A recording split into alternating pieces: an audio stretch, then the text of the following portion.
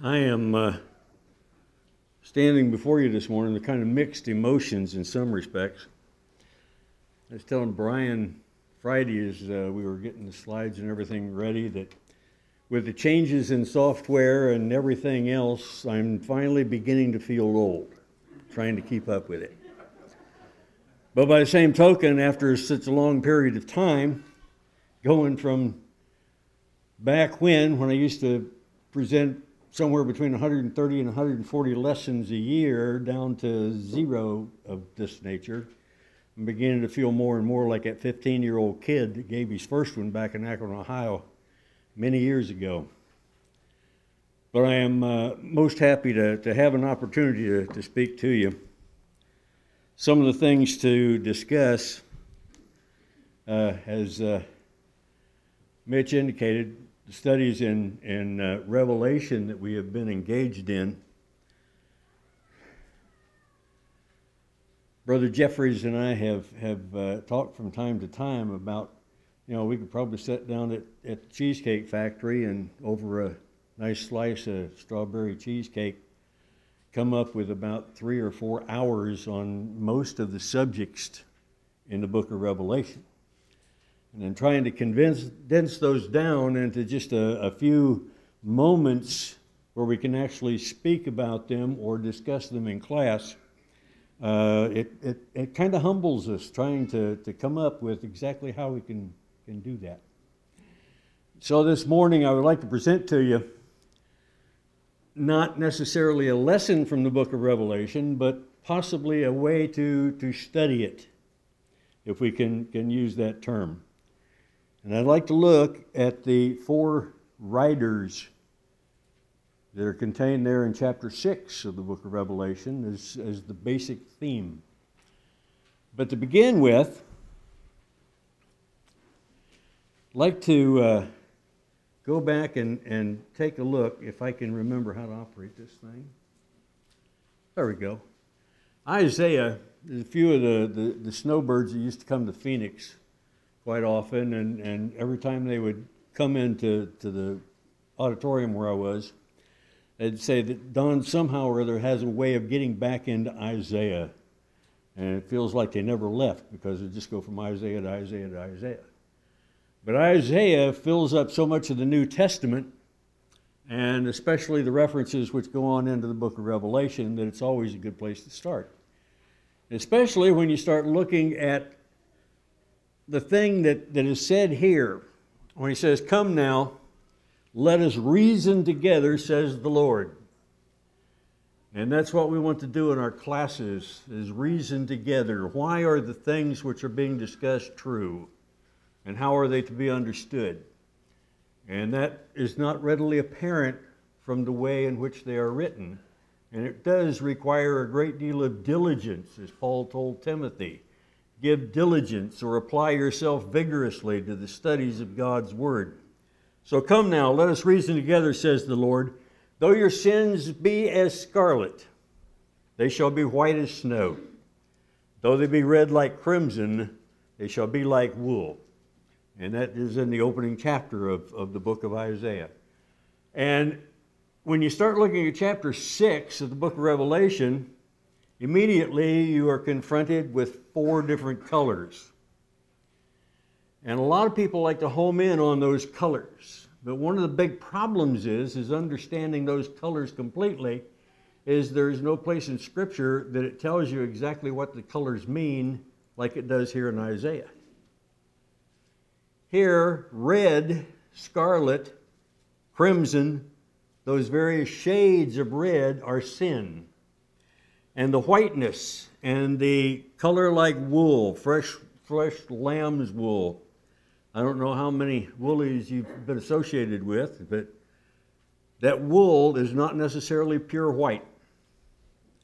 But the washing and the cleansing of that wool can produce a very white, shiny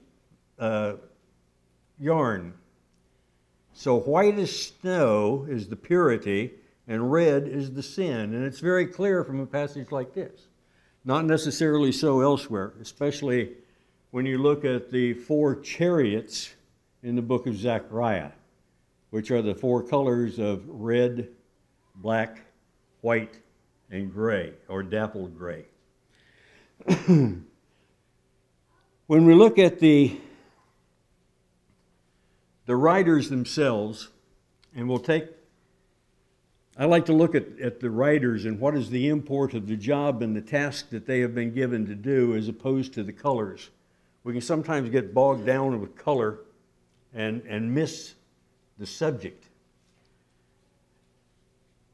These are written, as Sean has pointed out in class, in apocalyptic terms. A lot of people look at the apocalypse as being the end of time. In other words, what happens when Christ comes again and time as we know it comes to an end and eternity begins. But that has nothing to do with this idea of apocalypse or apocalyptic. It is not end of time events, and it's not forecast of what's going to happen at the end of time. It is written as an encouragement to people who are in great turmoil and tribulation. If you want to look at the specifics of it, apocalypsis means strictly a revelation, an unveiling, an unfolding, describing those things which in and of themselves you cannot determine what they mean. And so it is something which cannot be known unless it is given to us.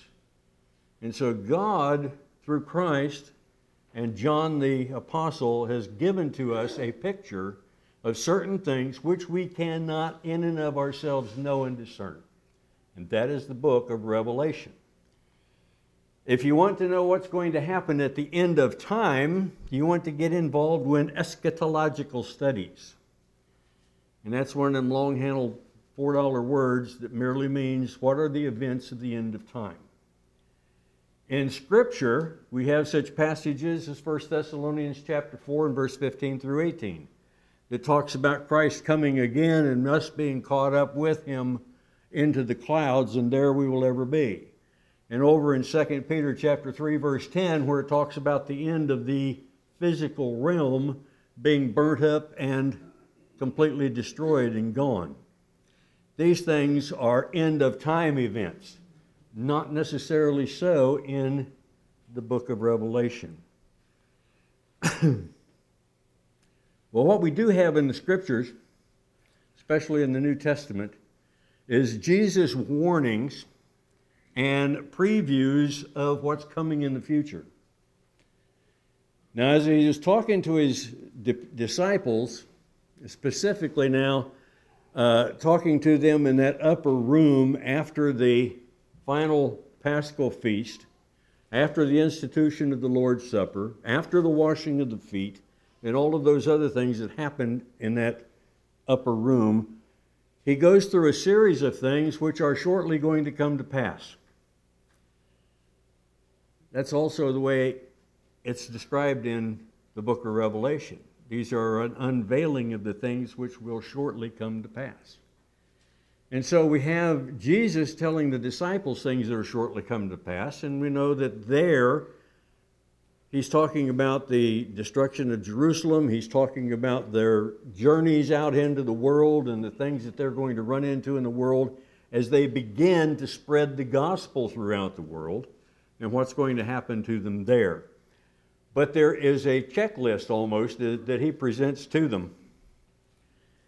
And even though it's partially in Mark and some in Matthew and all, if we look at the one which is here in Mark chapter 13, there's a description now of the things that are going to come about as soon as they begin spreading the gospel. And he says, number one, I do not want you to be misled. I do not want anyone to mislead you. So see to it that you are not misled. Many will come into my name saying, I am He, and will mislead many. When you hear of wars and rumors of wars, do not be frightened. Those things must take place, but that is not yet the end. For nation will rise up against nation, kingdom against kingdom, and there will be earthquakes in various places. There will also be famines. These things are merely the beginning, not the end. These things are the beginning. And you see them beginning immediately as the gospel began to proceed from Jerusalem throughout all of the world. You see that many were coming up and claiming to be the Christ and trying to lead many away. It happened in the first century, it happened in the second century, it happens today with individuals trying to come and tell you what you need to be saved. And don't pay any attention to what those verses in the Bible mean. Here's what you really need to know. It still happens today. When we look at the idea of wars and rumors of wars, that's been continuous. If you are a student of history, and we got a history teacher or two in here that can inform you if you want evidence of it, there has always been somewhere on the face of this earth a war going on. Quite often in the history of the United States, from the 1700s all the way through till today, we have been engaged in a conflict of some kind or other. Even during the Cold War, there was still a lot of shooting going on that a lot of people didn't know about. But we were in continual conflict in one place or the other, either Central America, South America, Asia. There's always been a fight going on, even when it was supposedly a time of peace. But those continue to this day, and they will continue on into the future until Christ comes again. There will be earthquakes in various places. The earth itself there is a great deal of the book of Revelation that has to do with earth, nature. The trumpets and the bowls of wrath and the things which are being discussed there after the seventh seal is opened. Those things have to do with what's common today. The earthquakes, the volcanoes, the hurricanes, the tornadoes. What on this earth is permanent? What can you depend upon? And the answer comes back, nothing. Where can you pick up something on this earth and claim that it is yours and you will keep it forever? The answer comes back, it doesn't happen. It can't be. It's not that way. So everything about this earth is designed to convince you that this isn't your home. This is not where you want to be. But there is a far grander place which has been prepared where these things do not exist. That's where you want to be. And then we come to the idea of famines. The famines which have taken place in various parts of the earth because of nature itself denying rain, or rain coming too much, or the wars and the various other pestilences which exist, which have caused the crops to fail and people to starve to death upon this earth. It's not going to be there in heaven. Those aren't going to happen. And to the child of God who is feeding upon the Word of God, there's a continual feast, not famine, that we have available to us. And so earthly things, physical things are not to be desired. And he's giving them a hint of all of the things which are going to come about. John 13 through 16, pardon me, is this final discourse as we're talking about in the upper room. And we've talked about some of those things, both from lessons we've had and also in the blogs that you'll find in Family Talk. There's a tremendous amount of lessons there that he has taught. But the number one thing that he says there in chapter 14, beginning in verse 2 and 3, is the fact that he's going away. He's going away to prepare a place in his Father's abode. There's many dwelling places there. And he is going away to prepare a place for his followers. But he's going to send a comforter, the Holy Spirit. And that Holy Spirit, when he comes, he's going to remind them of everything that he has said, all of the words that he spoke while he was with them upon this earth, and lead them into all truth.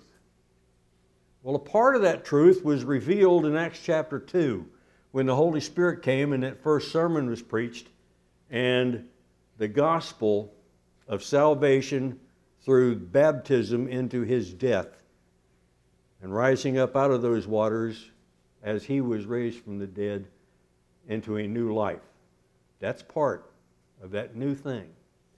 But there's a continuous thing which runs on through, and finally the end of what the Holy Spirit is revealing, Christ is revealing by the Spirit to John, is that he is going to come quickly. In Revelation chapter 22, verse 21 and 22. The quickly there says, I'm going to come instantaneously. It's not going to be tomorrow. Might not be next year, but it might be next second. But when I come, I am going to come quickly, instantaneously. All of those things that he was not able to preach and teach was revealed by the Holy Spirit. And several of them, no new doctrine, but explanations of them are contained in that book of Revelation. He concludes this upper room dissertation, if we can refer to it as that, in verses 32 and 33 of chapter 16.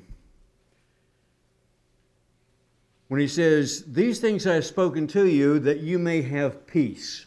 These are to give you comfort. These are to give you peace of mind. That regardless of what happens in this world, it's not going to affect your eternal soul. Have peace and know that I've got you. But in this world, you will have tribulation. And that tribulation started almost immediately.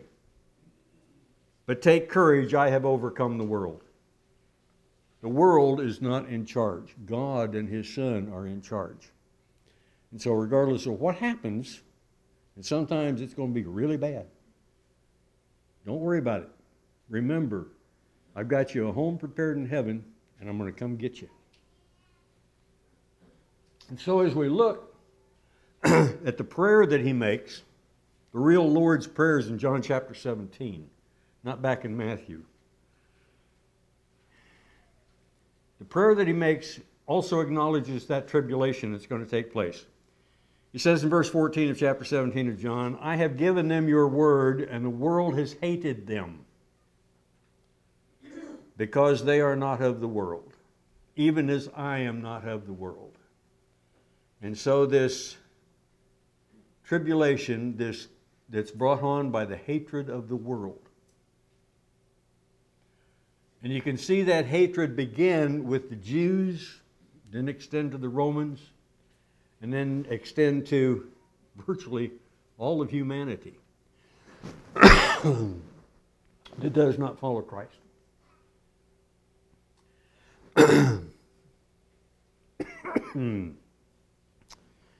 When we look at Revelation chapter 5,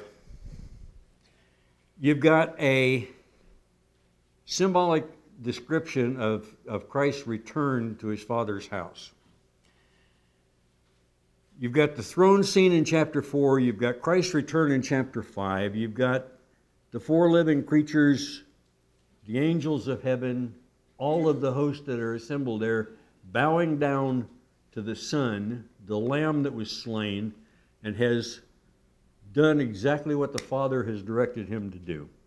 Chapter 6 is the beginning then of the revelation of major events which are going to take place on the earth, if you would, leading up to the final time when he is going to come again.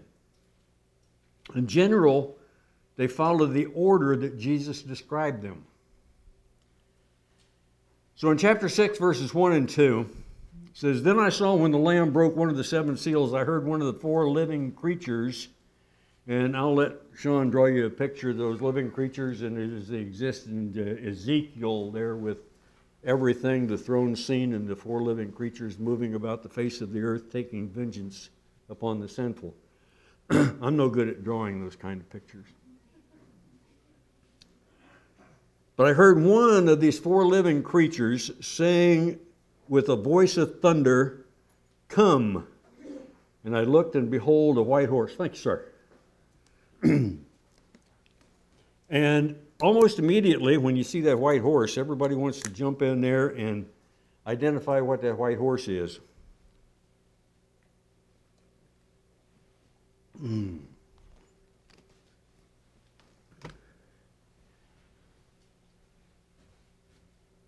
A.T. Robertson has this statement, and I think it's appropriate. He says, commentators have been busy identifying the rider of the white horse according to their various theories. And here is one of the problems with the various books and commentaries you can pick up on to study the book of Revelation. At one time I had 11 books on Revelation in my library. Most of them I have given away. The two that I really wanted to have to study on, I gave to Alan Greeley, and he's got them someplace or other now. But the fact remains is that all of the various ones say something different. One of the problems is that there are allusions to these things in the Old Testament. There are allusions to these things in the New Testament, but there is no direct quotation where you can go back and say, this is that. And so as A.T. Robertson points out, the commentators all identify the writers by their own theological theories.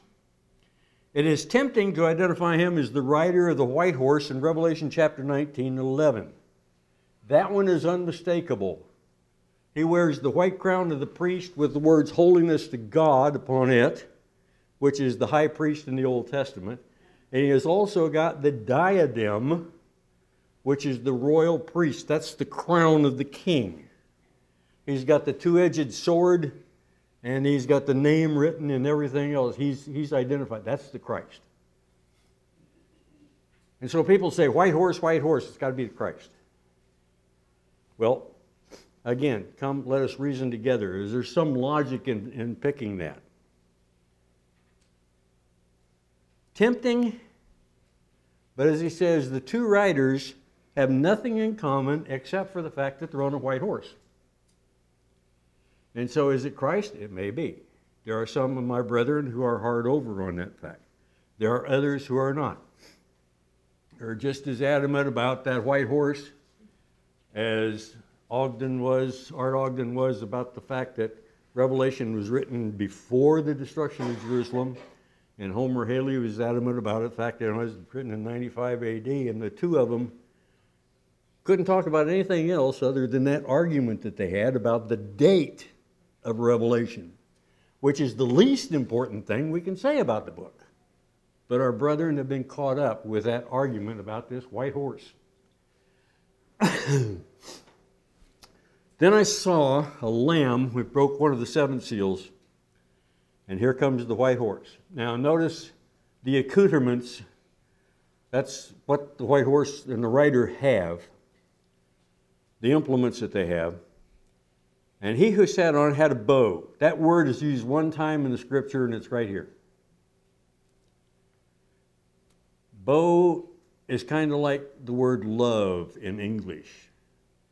When we use the word love, the Greek used 4 different terms. When we use the word bow, B-O-W, there are 3 terms. Are we talking about the bow, like you tie a ribbon into a bow? Are you talking about bow, which is bowing the knee before the great I am? Or are you talking about the bow, which is an implement of war, or an implement of hunting, or an implement of sport? This particular one has to do with a bow which is used by an archer to scatter out the arrows throughout a population. And now Old Testament references to the bow of Judah, which is going to be armed with the arrows of Ephraim. And it refers to the fact of the scattering out of Israel the northern kingdom throughout the nations. But the concept here is this individual has a bow, and that bow is going to scatter something. We're not identified. It doesn't tell us what the ammunition is. He's given a crown, and this crown is a seraphim. Seraphim is one of those words kind of like grace. When you ask somebody, what is grace? And they'll say it's unmerited favor. Well, there's a whole lot more to it than that. A seraphim is a hat, a crown, a wreath, which is given to an individual to mark his office or his designated responsibilities and or duties of the time. Yes, it was given to a winner of a contest, but it was also given to an official as a mark of his position as the governor of a province when he shows up for a formal event. So we have an individual who has been given a crown or a wreath on his head, which symbolizes an honor or a mark of distinction or a position or an office which has been given to him. And he went out to conquering and to conquer, to show that he was victorious. In other words, he has a horse, he has a bow, he's got an office symbol on his head, and he's going out to accomplish something. Exactly what that is, we're not specifically told. And so as we look at him, I'm always reminded of this verse, and I keep going back to it in Proverbs. When we start talking about these horses and these chariots and these various other officials sent out to do things. The horse is prepared for the day of battle. Here is a job that needs to be done, and the horse is the vehicle that is going to carry the champion to it. But the victory belongs to the Lord. Enemies ride horses. Enemies ride horses. Enemies ride chariots. But the Lord has the victory. Ahab went to war in a chariot, drawn by the strong horses prepared specifically for the battle. But he didn't win the battle because a lone archer someplace or other just kind of threw an arrow and threw it out there, and it, directed by God, hit Ahab and killed him. The battle belongs to the Lord. I think we've got a song that goes along that line. We can make all kinds of preparations, but God's the winner. What's the story of Book of Revelation? Regardless of what happens, and whether this is looked at as the gospel going out by the apostles and scattered over the world, or we look at it from the fact that it might be the Antichrist or those who are opposed to Christ going out throughout the world and stirring up the trouble which brings about the wars and the various other things. What follows? There's a red horse. And the one given to him is to make wars and cause all kinds of problems there. And then we have the black horse. And the one with the balance in his hand, which brings about a status of commerce where you have 1/8 of the amount that would normally be bought with a day's wages available now. When you used to buy 8 bushels for a day's wage, now you can only buy 1. Inflation. And what happens when you have inflation? It reduces the population to a state of poverty. And in that poverty, what comes next? The 4th seal. I heard a voice in the 4th living creature saying, look, and here is an ashen horse. Some of your more modern translations have a green horse in there. And I don't know how many of you have seen corpses that have laid out for a day or two, but they have a gray-green color, and that's the color that's being described right here. Dead bodies all over the place. I looked, and behold, an ashen horse, and he who sat on it had a name. Death and Hades was following him. Authority was given to him over a fourth of the earth to kill with sword and famine and pestilence by the wild beasts of the earth, death. There's a sequence that happens down through here with the tribulations, bringing about wars, bringing about death in the end. The fifth seal, though, you can see what happened to those Old Testament saints who were reserved for the time when Christ would come, offer his blood to buy them their salvation, and here is presented to them the white robe.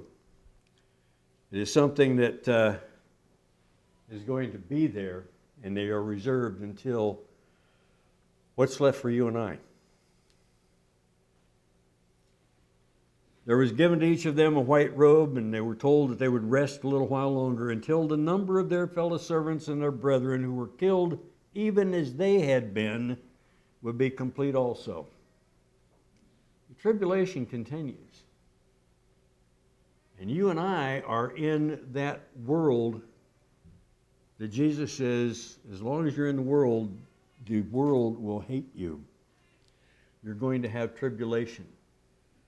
And I sometimes wonder, in the peace and comfort that we have today, are we actually doing all for Christ that we need to be doing?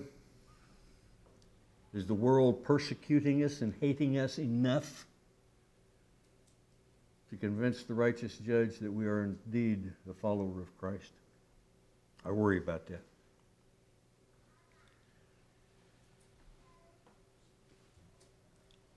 So I leave you with some things to think about. And when Sean gets up here, he gets around to that chapter 6, he's going to give you a few more things to think about. But remember, we're not in this world to have a good time. We're in this world with a job to do, and that job to do is to go out and convince others that there is a God in heaven and there is a Christ that he has sent, and that Christ has shed his blood to offer them a home in heaven. And we are the messengers now, sent out into the world. Maybe we're part of the ones that were scattered through the world by the bow of that white rider to do our part in increasing the kingdom of God. If so, are we doing our part? If you're here this morning and not a part of the battle for Christ, you need to be. If you're here this morning or once engaged in that battle and you have quit, you need to return. If you have a need this morning, let it be known while we stand and sing.